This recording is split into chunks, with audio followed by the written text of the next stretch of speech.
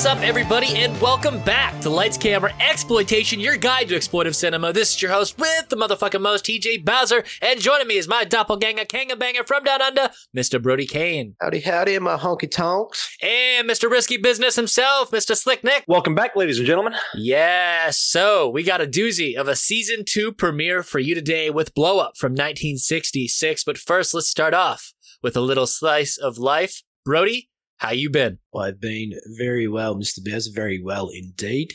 Let me just start off by saying it's fantastic to be back, especially for season 2. What we have lined up in store for you, I don't think you're going to be disappointed, listeners. It's going to be a very, very fun season. Other than that, I have been working flat out, as always.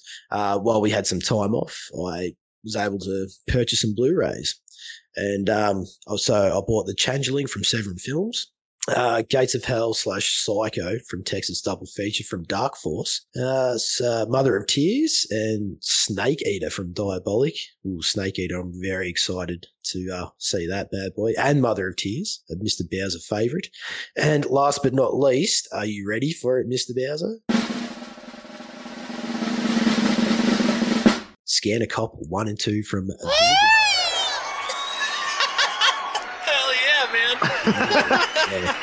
Look at that. Yeah. No, I'm Vinegar's. Oh, and The Fear. Sorry, I fucking forgot The Fear from Vinegar Syndrome. With one of the coolest slipcovers. Oh, yes. Yeah, so neat.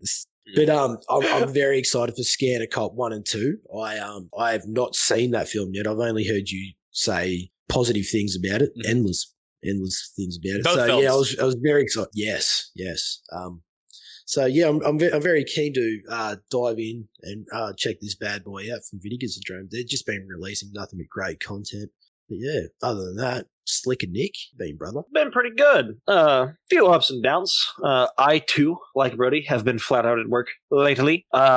Things are kind of starting to go a little bit back to normal around here, so I'm no longer working remotely and back in my office full time, just in time to coincide with having my first ever car accident, not being able to drive for a week. Luckily enough for me, it was just a little bit of a fender bender, so one $20 tail light from a junkyard and a busted fender panel replacement later. I'm back in business. You haven't gained a sexual fetish for car crashes now, have you? No, I have not. David Cronenberg has not tapped me for a sequel yet.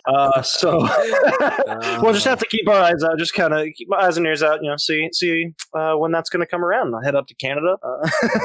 We're due for a sequel. It's been 26, 27 years now. I think we could. He could probably use one. What about you, TJ? Well, I've been busy here at Project Louder, just doing all sorts of kind of stuff. Brody started this Fatality Mortal Kombat podcast. I don't think we've talked about that, really, have we, on this show? Not so much on this show, no. No. But yeah, we've been producing a ton of shows as of lately. We've been kind of really pushing towards a certain number of subscribers, so we're working hard to get there. But yeah, I also got a couple Blu-rays. I got more than I can probably say because it's probably like a weekly thing that I get new movies. But I definitely hit up that Vinegar Syndrome sale yesterday. I got Kevin Tenney's The Cellar. I got All American Murder with Christopher Walken, which is like, they say it's part Giallo, part slasher. So I'm excited to see that. And then of course I got the VSU title, Six String Samurai. And like Brody, I got the 4K Scanner Cop 1 and 2. Now those films I've been talking about probably for the better part of a year. I think Brody can confirm that. Whenever the rumors first started that they were even getting a disc release, and I was just super excited because these films were never intended to look this good, especially on 4K. So I'm just excited that for one, they're just getting a release, but on top of that, a 4K release, a box set, and just a proper documentary as well on some of these films. It's rad. The special features look loaded as fuck. Yeah. Now I also wrecked my car. I totaled my car, hit a deer, and unlike Nick, I did get a little chubby from it. And it was pretty cool.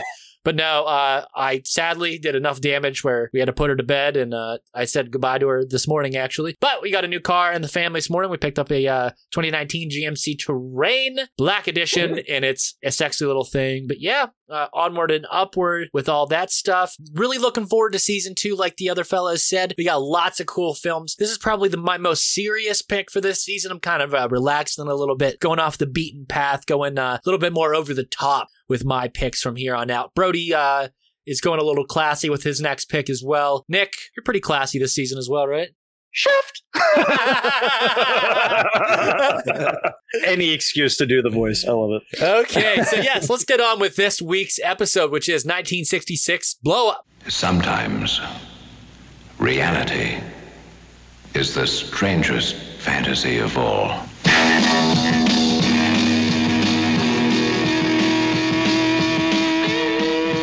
The films of Michelangelo Antonioni speak every language. This is his first in English. What's your name? What do they call you in bed? Blow Up, starring Vanessa Redgrave, David Hemmings, and Sarah Miles. Blow Up is the most critically acclaimed film of the year and winner of 2 Academy Award nominations, including Best Director. Antonioni's camera never flinches at love without meaning, murder without guilt, at the dazzle and the madness of London today. You are an eyewitness to what's happening in a world where the beautiful and the bizarre take on new forms and hold new fascinations.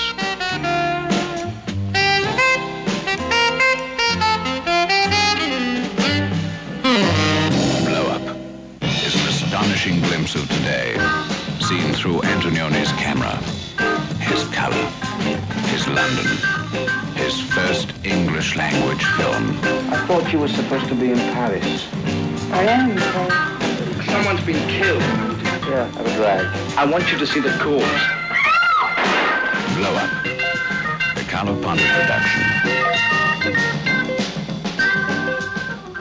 And that is from director Michelangelo Antonioni, who also did The Vanquished from 1953, The Passenger from 1975, Identification of a Woman from 1982, and Beyond the Clouds in 1995.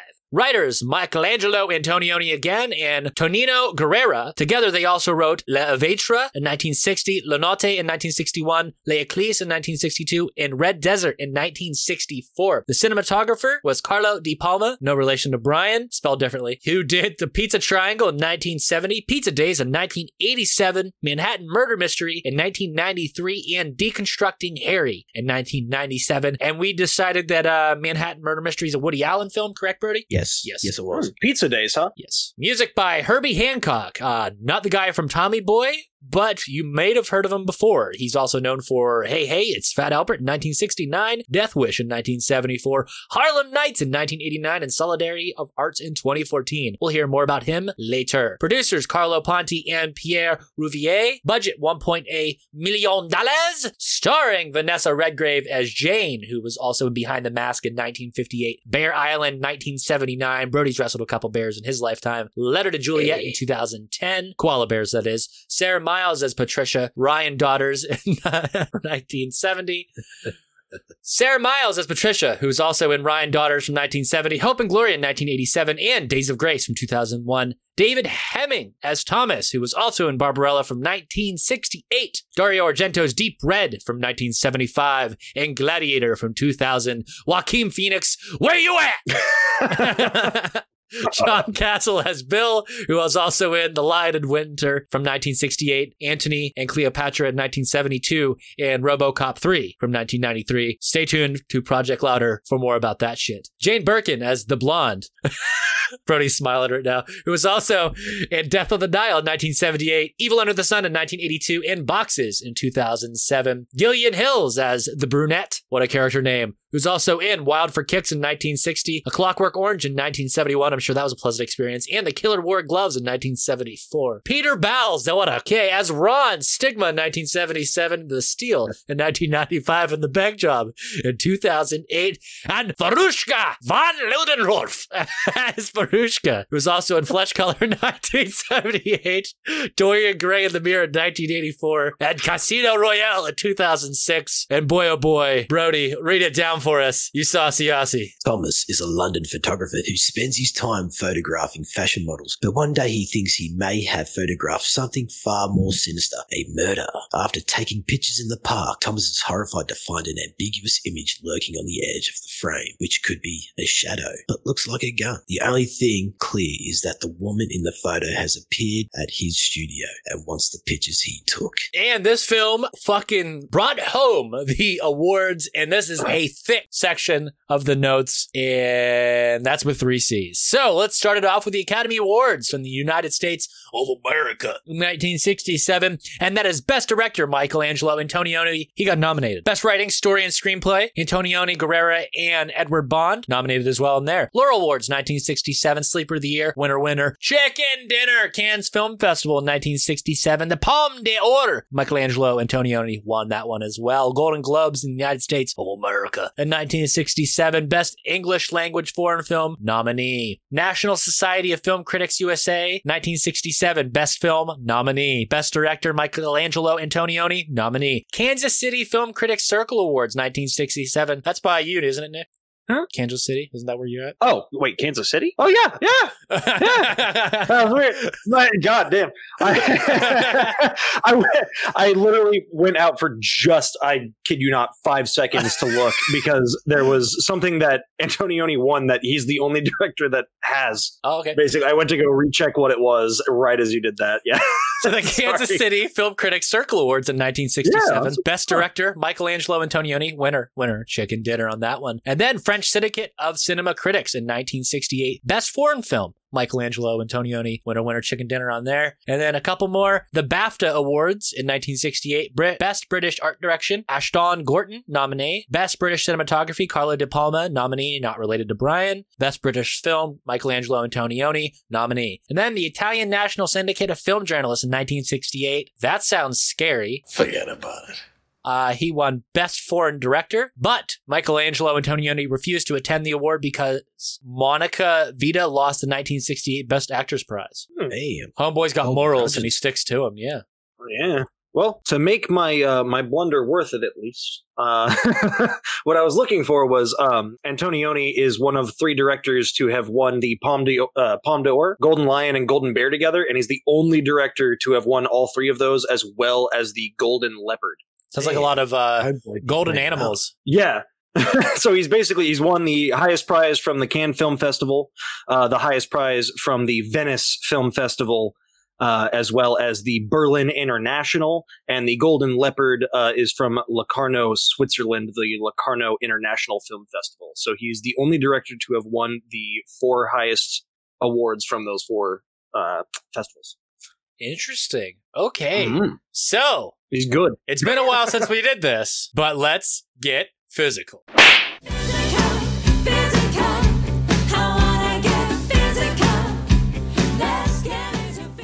Okay, guys, so for Let's Get Physical, this week we got the Criterion Collection from March 28th, 2017's release, and it features a new restored 4K digital transfer with uncompressed monorail soundtrack on the Blu-ray. There it is again, baby. New pieces about director Michelangelo Antonioni's artistic approach, featuring photography curators Walter Moser and Felipe Gardner and art historian David Allen Meller. Sometimes my brain just works and I can read that shit oh so good. Blow Up, a 2016 documentary on the making of the film, conversations from 2016 between Gardner and actress Vanessa Redgrave, archival interviews with Antonioni and actor David Hemmings and Jane Birkin, trailers, English subtitles for the deaf and hard of hearing and also those who have kids, plus a book featuring an essay by film scholar David Forgax and an updated 1966 account of the film shooting by Stig Borkman. The questionnaires the directors distributed to photographers and painters while developing the film in the 1959 Julio Cortázar short story on which the film is loosely based. And the film is currently available on Amazon for $20.30 or directly from Criterion for $27.96. I actually own it. I'm not going to go get it, but Brody actually seen it. It's actually one of those digipack type things, those nice thick cardboard side slip cover type deals. Really cool pack. And that booklet, it's more of a book itself. It's really packed full of information. It's really rad. And if you are really into this film, I definitely recommend that you go check that out and get the Criterion release of it. So boys, additional information. So let me just start off by saying that Blow Up was the first of 3 films of Michelangelo I've already fucked it up. Antonioni. Fuck. It's me. okay. I kept calling him Antonio. Antonionio in mine. I come out strong then and I fucked it up. Antonioni, right. Made outside Italy under a contract with producer Carlo Ponti at MGM. And it was the most successful of his career, both commercially and critically. Blow Up was not the first project on which Antonioni had worked in London or in English. In 1952, he shot part of the final episode of his film, I, Vinti, about a murderer on an open piece of land in the city. But when he went back in 1965 to visit Monica Vitti on the set of Joseph Losey's Modesty Blaze, it was then that he found that London had completely changed. According to the American film critic Emmanuel Levy, Blow Up was inspired by the short story Las Babas del Diablo, which is The Droolings of the Devil by Argentinian writer Julio Cortázar. The film probes into the nature of filmmaking, the dialectical relationship between illusion and reality, and the politics of involvement by artists whose professional ethos require moral detachment. There you go, Nick. There you go. I mean, yeah, no, that's fair. I mean, we'll get back to it, Yeah. in a bit, but yeah. One of the things I also found, Sean Connery was actually originally interested in playing the part of Thomas, but did end up rejecting it, saying that he couldn't understand what Antonioni was talking about, as he wouldn't show him the full script of the movie. Apparently, he just kept showing him this brief 7-page snippet he kept in a pack of cigarettes with him, and whenever Connery would keep asking for the full script, he just kept telling him no. And so eventually he just went, well, I'm not doing the movie then. What else we got here? So while he was in London preparing for Blow Up, Antonioni was taken to Claire Peploe. Is it Peploe? Peploe. Oh, well. To see an adaptation of Dylan Thomas's Adventures in the Skin Trade by a small theatre in Hampstead. And he was captivated by the performance of the 24-year-old David Hemmings, whom he promptly cast for the lead, replacing his initial choice, Terence Stamp, who had played opposite Vitti in Joseph Losey's Modesty Blaze. In an interview on the Canadian program City Lights, Hemmings was asked about this and the fact that he had noticed that Antonioni had a tic, a nervous habit of sitting sideways that sometimes made him look like a swan. Hemmings is quoted by saying, What the fuck? Totally and absolutely true. I improvised around a scene that Antonioni was sitting underneath the camera, and without wishing to cast horrors on his condition, he does have a tic, which is basically the head twitching. And if you're an actor giving your all, to which I was giving my craft or sullen art, it is like the worst conceivable idea for the character I was playing. It must say something about my performance as the 1920s character as Dylan Thomas in The Adventures of the Skin Trade that Antonioni would come to that performance and think of me as the kind of the epitome of the 60s, which must have been the worst performance I had ever given. But he was sitting there underneath the camera, ticking, and I caught him out of the corner of my eye and I knew that I had failed. So I went into every conceivable gyration of lunacy in order to get his attention. I went home that night, got totally drunk, and 2 days later he called me and said that I'd got the role. Fucking A. Yeah, I did see that as well, because his tick was that he would shake his head in like a disapproving manner. I saw that as well, that Hemmings thought that he'd already failed it. So another thing I found, another case of the original cast being replaced later on, the Yardbirds, who are the band playing in the club later on that Thomas walks into, were actually not Michelangelo's first choice for the band. The Velvet Underground was actually originally set to appear in the film. It did fall through due to issues with the band's work permits for the UK at the time. The In Crowd were also offered the chance, but they couldn't fill the spot, although the guitar that Jeff Beck smashes during that scene was owned by the In Crowd's guitarist, Steve Howe, who is considered one of the best guitarists of all time, along with Jimmy Page, who made it into the movie. When Blow Up was fully finished and ready to hit the big screen, David Hemmings had not seen a single frame of the film. Walked into a screening room in Los Angeles and came out of the screening room with Antonioni, to which he had turned to Hemmings and said, "You don't like it." When asked about this in an interview on the program City Lights, Hemmings states, "I didn't understand the picture at all, and I thought the sequence, which most people say that's incredibly suspenseful, was dreadfully slow. So I was sitting on my seat and I was literally going, oh, for God's sake, just get on with it, please." And I walked out dying. And I was standing in Hollywood, California for the first time, which for actors is incredible, especially for a young British actor struggling to make a name for himself. The epitome and the absolute of my whole self were there, and I hated it, and totally didn't understand it at all. I loved it the second time I saw it, yes. Hated it because I really did not understand what was going on, and the script was only 14 pages with the original title, A Girl, a Photographer, and a Beautiful Morning, which was a title I adored. But what the thing is about the film is that what everyone might say or whatever people have said, it is very much Antonioni's picture.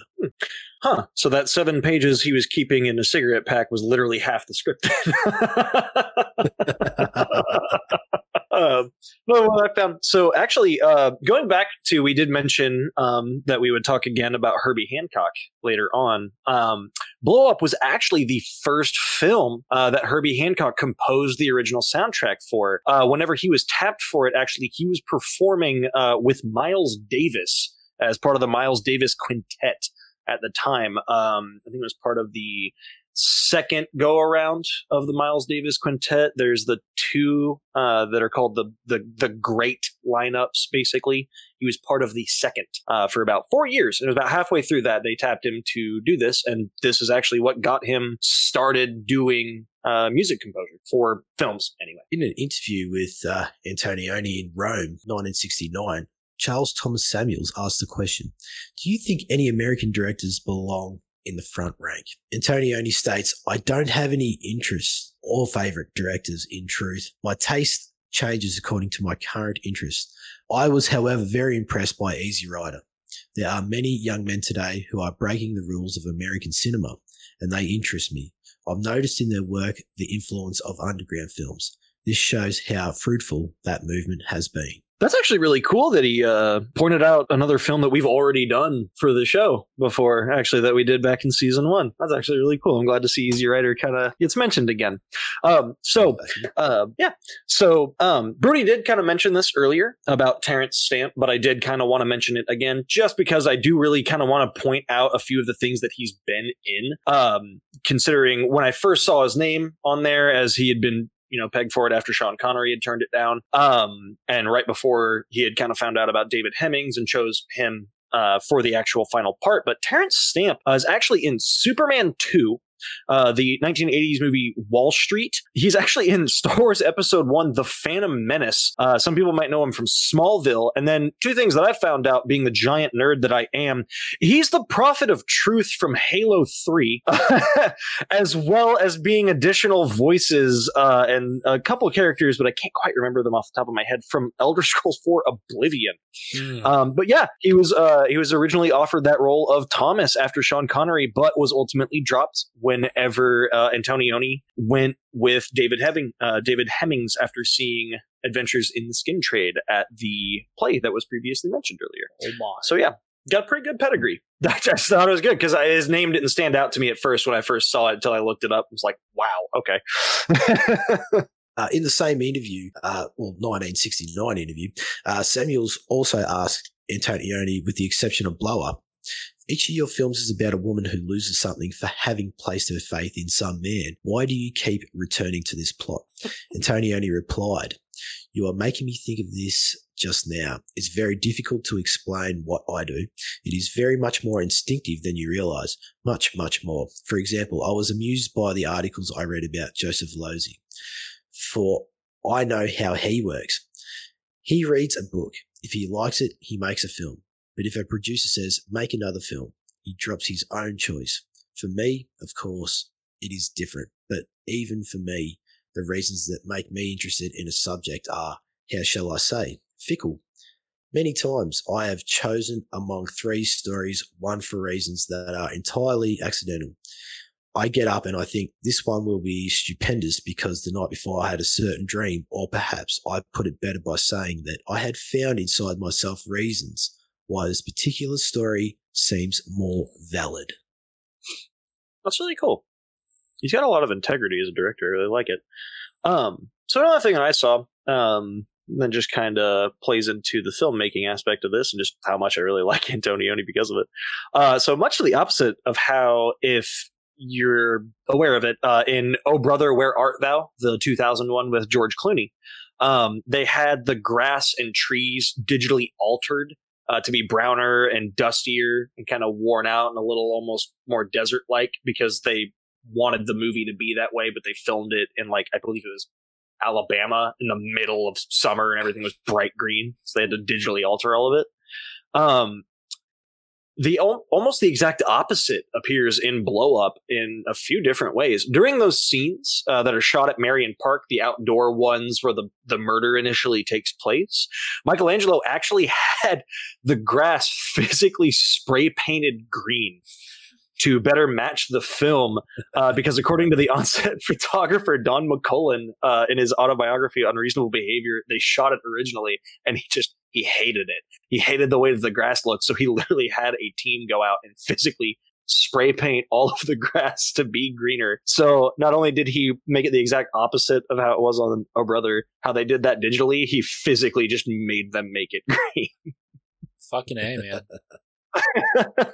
When interviewed about the meaning of Blow Up by Alberto Morava in 1969, Antonioni said, "The story is important to me, of course, but more important are the images."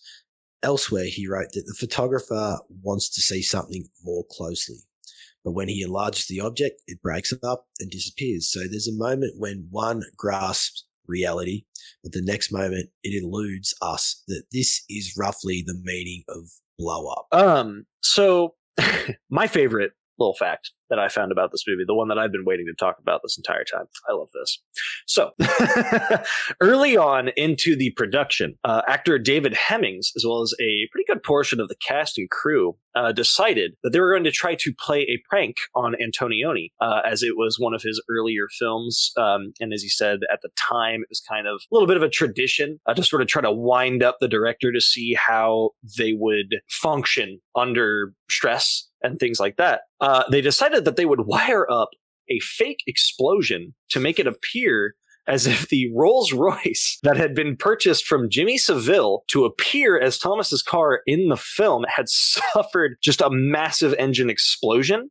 And they did this by having the prop department fasten just a large number of mechanical parts, engine bits, greasy, just anything covered in oil that they could, as well as a small, completely harmless to the car, but like kind of black powder explosive that would just make a really loud noise to the underside of the car. And when David and the production crew ended up pulling off their prank, they, as David said, he had him driving down the car during one of the opening scenes of the film. He had a small lever in next to the seat that was just small enough that Antonioni didn't realize that it was there, but he could reach down and set off that little black powder explosion. So he got a cue from the from the props department that he was ready to go. And as he's coming around this corner, he pulls the little lever, makes the really loud bang, and it just immediately drops all these oily bits of just metal and just mechanical parts all out from the undercarriage of this car. And he completely pulls it to a stop. Now, one of the things about this, the producer, what was his name? Rouvier, yes. Had actually purchased the car with his own money. And as David Hemmings said in the interview where he spoke about this, that he believed Rouv wanted to actually take the car home for himself after the production was over, also witnessed it. So while the prank was supposed to be for Antonioni, he actually thought that his brand new Rolls Royce had just absolutely exploded and was a complete and total write-off at that point. Fucking A. So, right, as for Michelangelo, who the prank was actually intended for, apparently he completely seemed unfazed by the explosion. explosion, didn't make any facial expressions, didn't say a word, just slowly stood up from his seat, walked quietly all the way across set to just all the cast and crew staring at him, waiting to see what would happen. He comes up, opens the hood, looks around, sees the car is completely fine, hears the whole crew and production and everyone start laughing behind him, looks David straight in the eyes and goes, "You have to learn now, David. This is not a picnic. We are here to work." Which, according to David Hemmings, showed that he was just a completely serious man, not someone to be messed with. And according messed with Ricky business. Anyway, and apparently, just immediately earned David's respect as a director, which I just thought was super cool. That just something that funny of a story, which that would just be fantastic to hear that, like John Wick, they decided to just pull a prank on the director or something by just completely destroying the most expensive piece of production equipment that they bought. It immediately led to his respect on it, and David went on to say that he's one of the best directors that I ever worked for. I remember him saying in the same interview that he kind of told that story in. But yeah, that was my favorite little fact I found about the film. Fucking A. Okay, guys, so let's talk about it!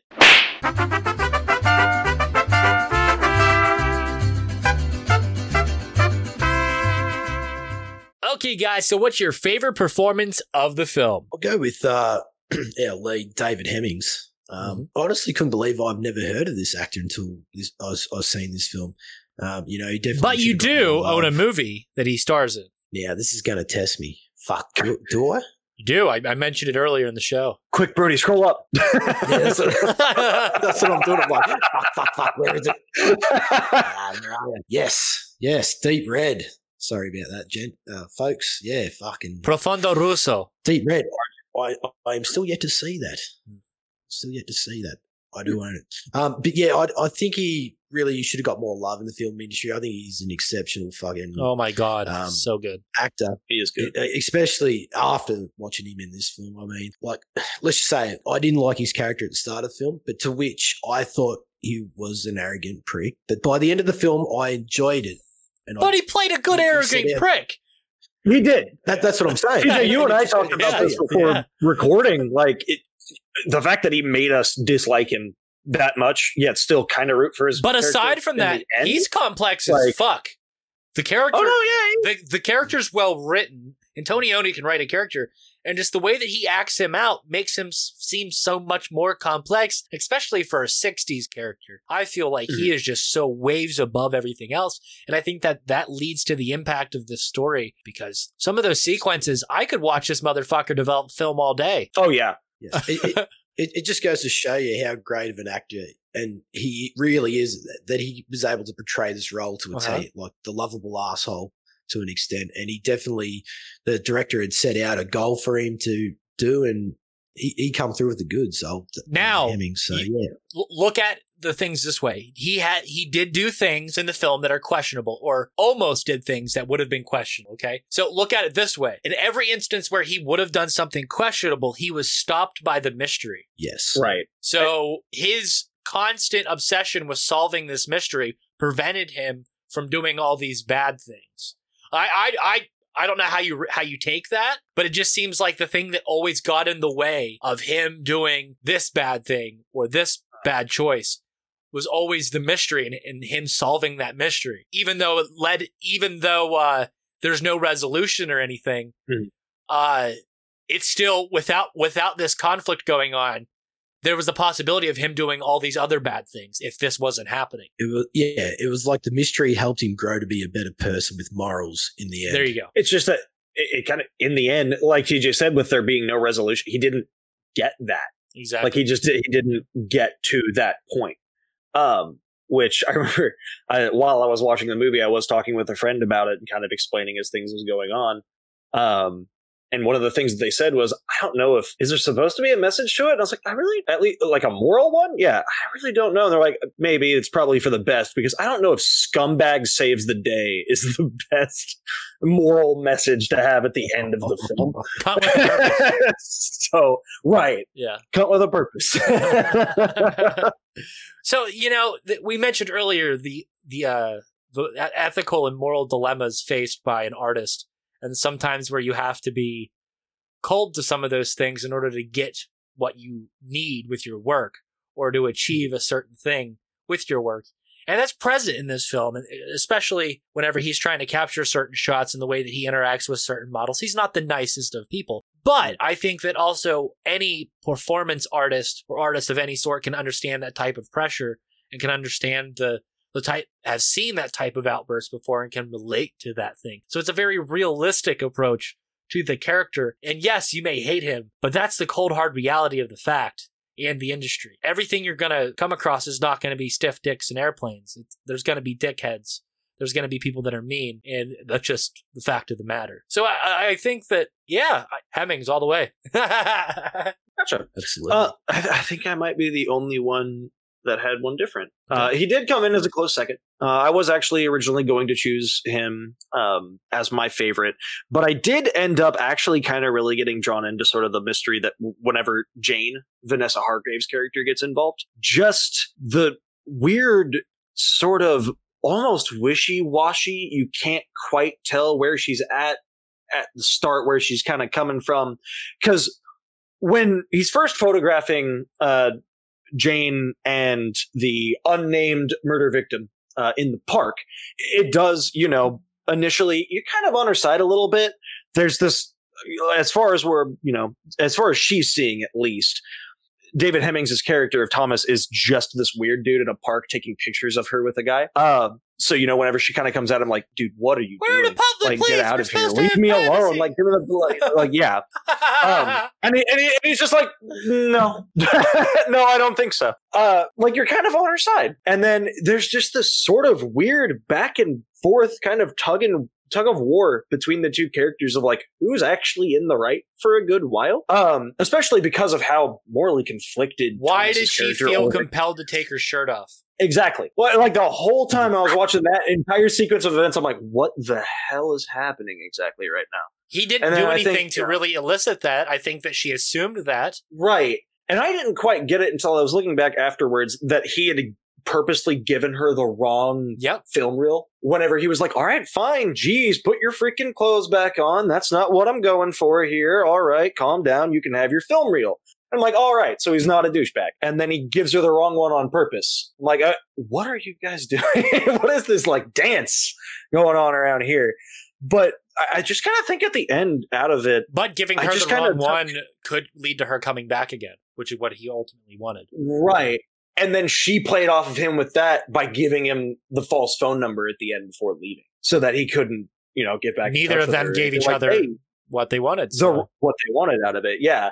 And so it just, I don't know. There was something more about her character. But that can be said about the entire movie. We're never given what we want. Exactly. And I do think, I don't know, that's what this entire movie is. Exactly. But yeah, I just think out of that, it was a very close for me between David Hemmings and Vanessa Hargrave. I just think that I was a little bit more interested in Jane's character than Thomas. But that may just be bias on my part because, again, and I'm in this as a compliment to David Hemmings for playing the part and making me feel this way. Yes. I hated Thomas. I just didn't like him. By the end of the movie, I was like, you tried your best, but I really don't care that you didn't succeed at all. I wasn't fully rooting for you, but I wanted to.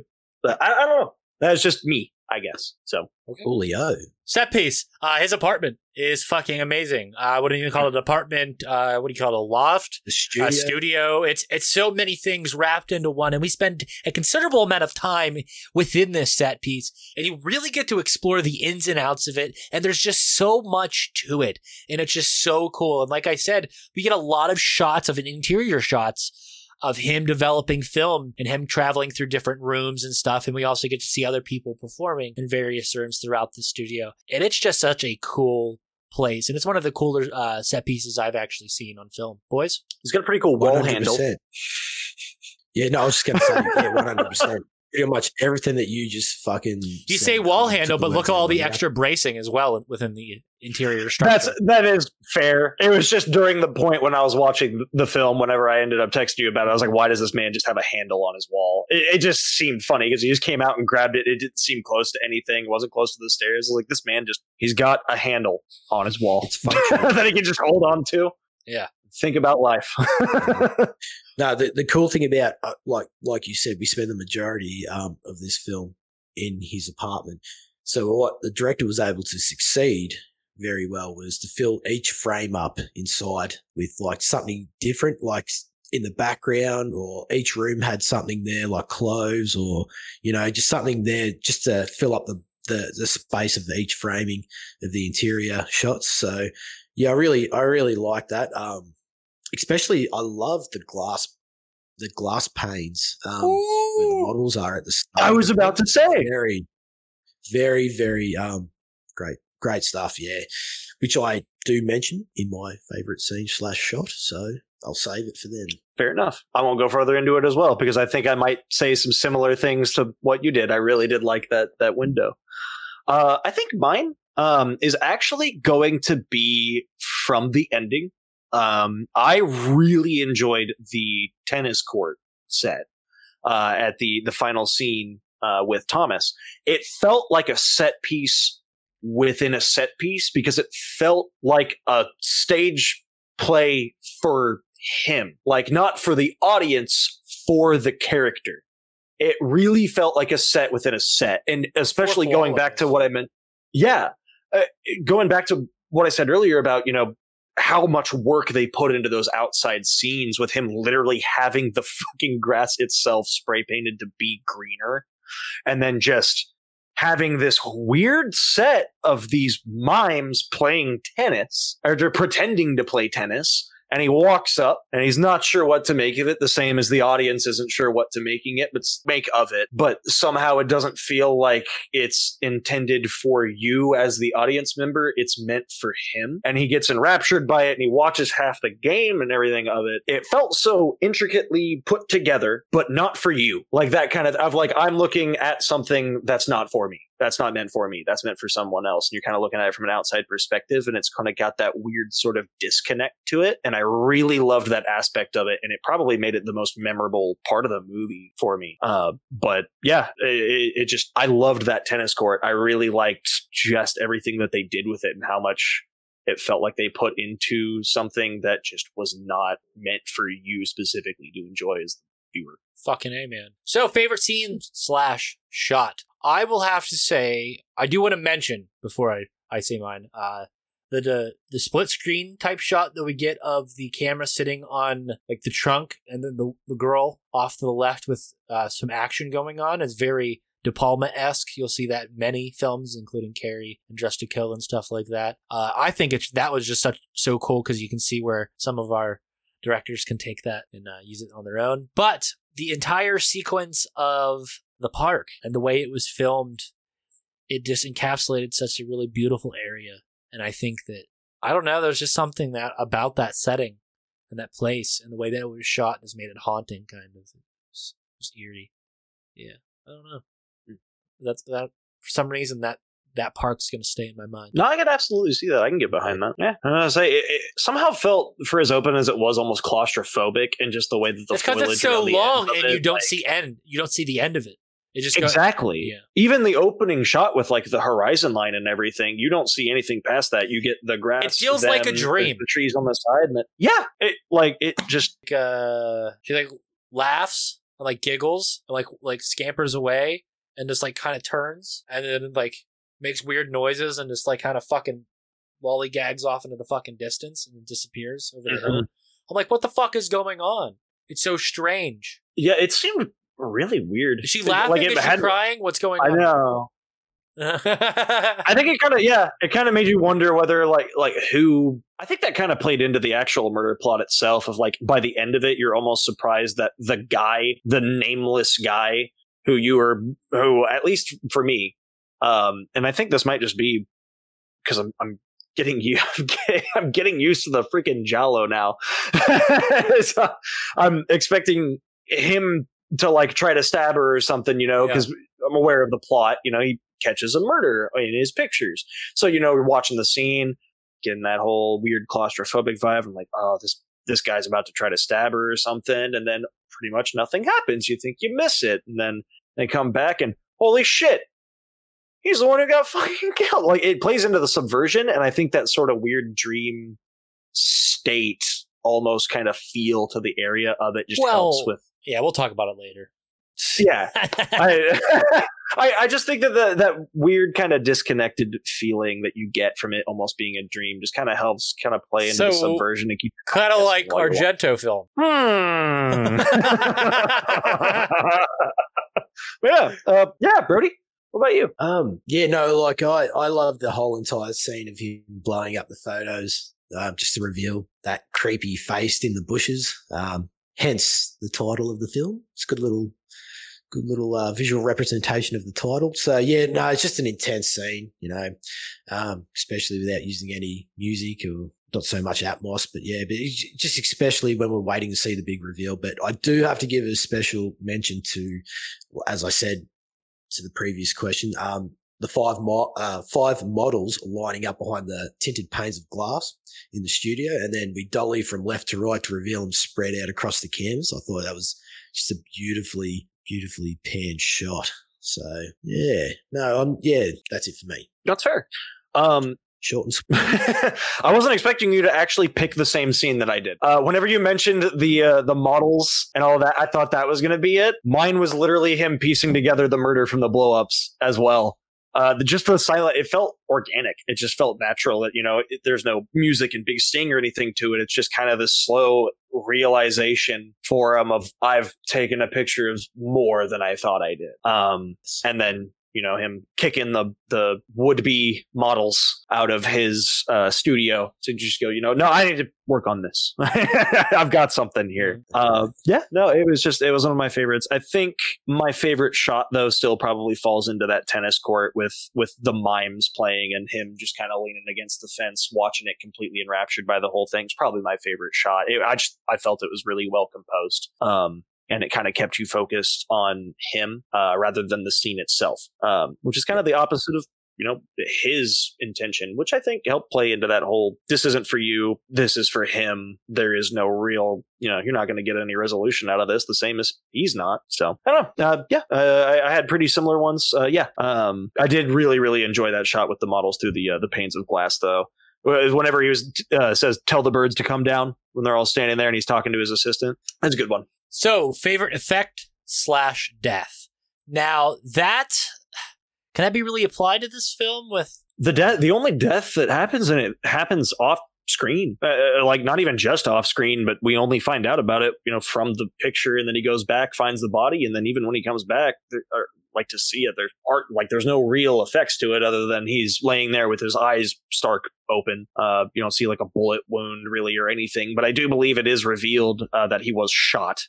Because, the gun from the picture and the blow-ups and everything. Approaching this one, I didn't really go for death scene. I just kind of went for my favorite effect on it, which was actually an audio one. And again, I'm going to sound like a broken record because once more I'm talking about that tennis court scene. But as he slowly kind of transitions away from paying attention to it, whenever he kind of plays into it for just a moment and he pretends to throw the ball back to the mimes because they've acted like it's gone out. And as he throws it back in, while the camera's facing him and you don't see the scene, you hear the audio of the tennis ball getting hit through the court as he's walking away before it fades out and just leaves him gone. And it's just this open field of grass.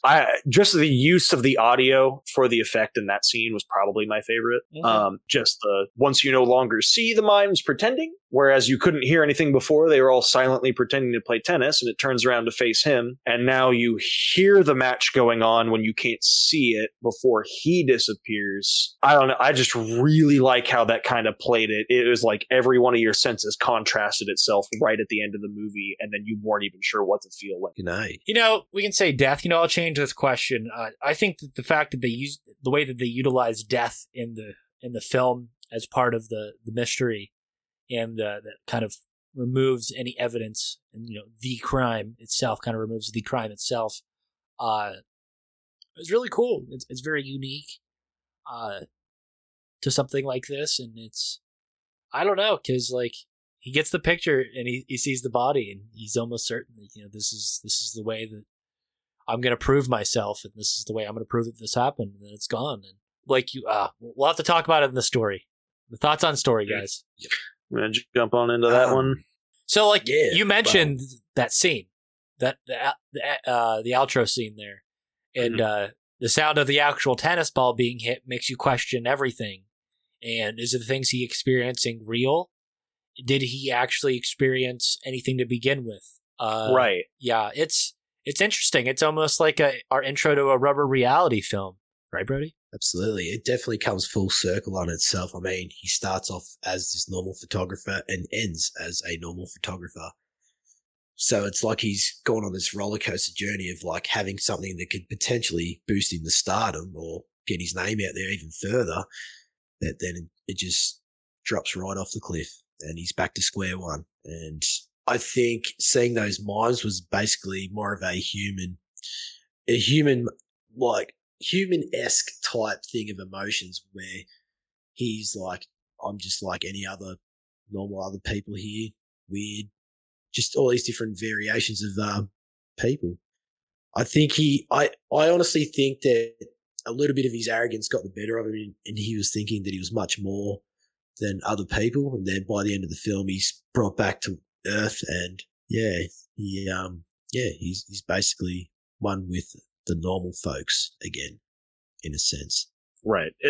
He's just like everybody else. I think kind of a little bit of what I took from it as well, especially in TJ that you mentioned, he's kind of starting to really think, this is going to put him out there, solving this mystery and everything of the murder. And he goes to get the evidence for it and that's gone. And like you said, it almost sort of erases the crime. He can't find Jane anymore after he follows her into that club with the Yardbirds scene and he comes out and she's just missing. He's got that piece of Jeff Beck's broken guitar, which is just probably and I love how one of the most famous things ever. He goes through the trouble of taking it and running out of the club just to then cast it aside for it to be left on the street for nobody to understand the value of it. And I think that almost now I'll let you finish and then I'll kind of talk about the other part of the film that I want to keep going. Yeah. No, you're perfectly fine. But yeah, no, it definitely did play into that. He thinks that this one thing that's just he's so excited for, he's like, I'm going to solve this murder. I'm already famous, but this is just going to put me on a whole nother level. I'm going to be so much better than everybody else, like Brody said. And then he gets brought back down to reality. I really like how it kind of played into that final shot, the outro shot of the movie, of not only was the crime almost entirely erased, he can't prove the pictures. There is no body. He can't even find the girl, any of that. And then the final shot is him walking out and he doesn't even get off screen before he just literally fades off the shot and it's just grass. He completely almost just sort of disappears and becomes a non-entity, just like the crime itself by the end of the movie, it feels like. Where it kind of feels like, I don't know if you've seen that movie, it's Joaquin Phoenix, but You Were Never Really Here. Yes, I've seen that. It kind of had that sort of same feeling to me of you've done all of this, you've gone through so much, but in the end, did it really even matter? Were you ever really here? That got and and that might even be a part of the impact and takeaway is that movie may have very well been partly inspired by this at the very least. But yeah, so go ahead, TJ, with what you were going to say on yours. I think that's something that we really haven't touched on at all is that there's a whole nother aspect to this film. And I kind of briefly touched upon it whenever we talked about the character and the performance of Hemming's character. And there's an overarching theme of the artist and voyeurism. And to portray the character of the artist and somehow intertwine that with a story of voyeurism. Because a lot of his scenes, whenever he sees women, he's not actually doing anything sexual. He's looking at them. The scene whenever he walks in on his buddy having sex with his girlfriend, he stands and he watches. And she invites him to do that. And he stands and he watches her. Even whenever he's taking pictures in the park, he's taking pictures of people making out, of people in love.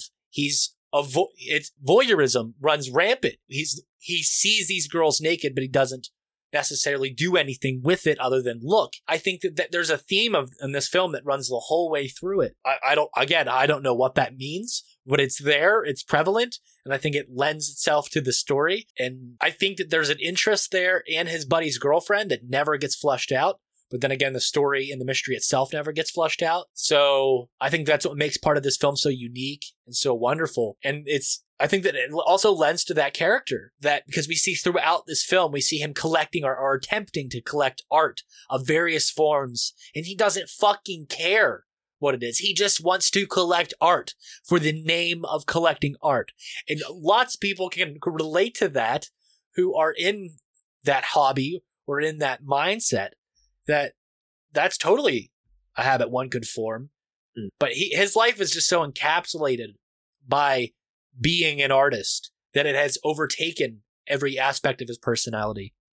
And somehow this voyeurism has become an overarching theme in his life. Fucking A. Oh, yeah. That was nice. That was fucking nice, mate. Thank you. So, right. Impact and takeaways. We could talk about how this inspired Brian De Palma's Blowout, because it's essentially a very similar film with audio. And I recommend that. Criterion also has a sweet release that I have of that as well. But we talked about how it inspired Argento's themes. We talked about how it inspired De Palma's camera work and some of the way he composes things. I mean, even Adam Marcus, whenever I posted that I bought this film, said on Facebook how much he loved this film. So this is widely loved by many directors, and this is a filmmaker's film. And if you love film, you'll love this film. It's truly cool. I'm happy we came upon it, and I'm happy that we chose it for our first episode of season 2. Brody? Absolutely. Yeah, there's really much more to this film that we could potentially keep talking about for days, end on end. But for the fact that we were able to be talking about it for our first episode, it's fan-fucking-tastic.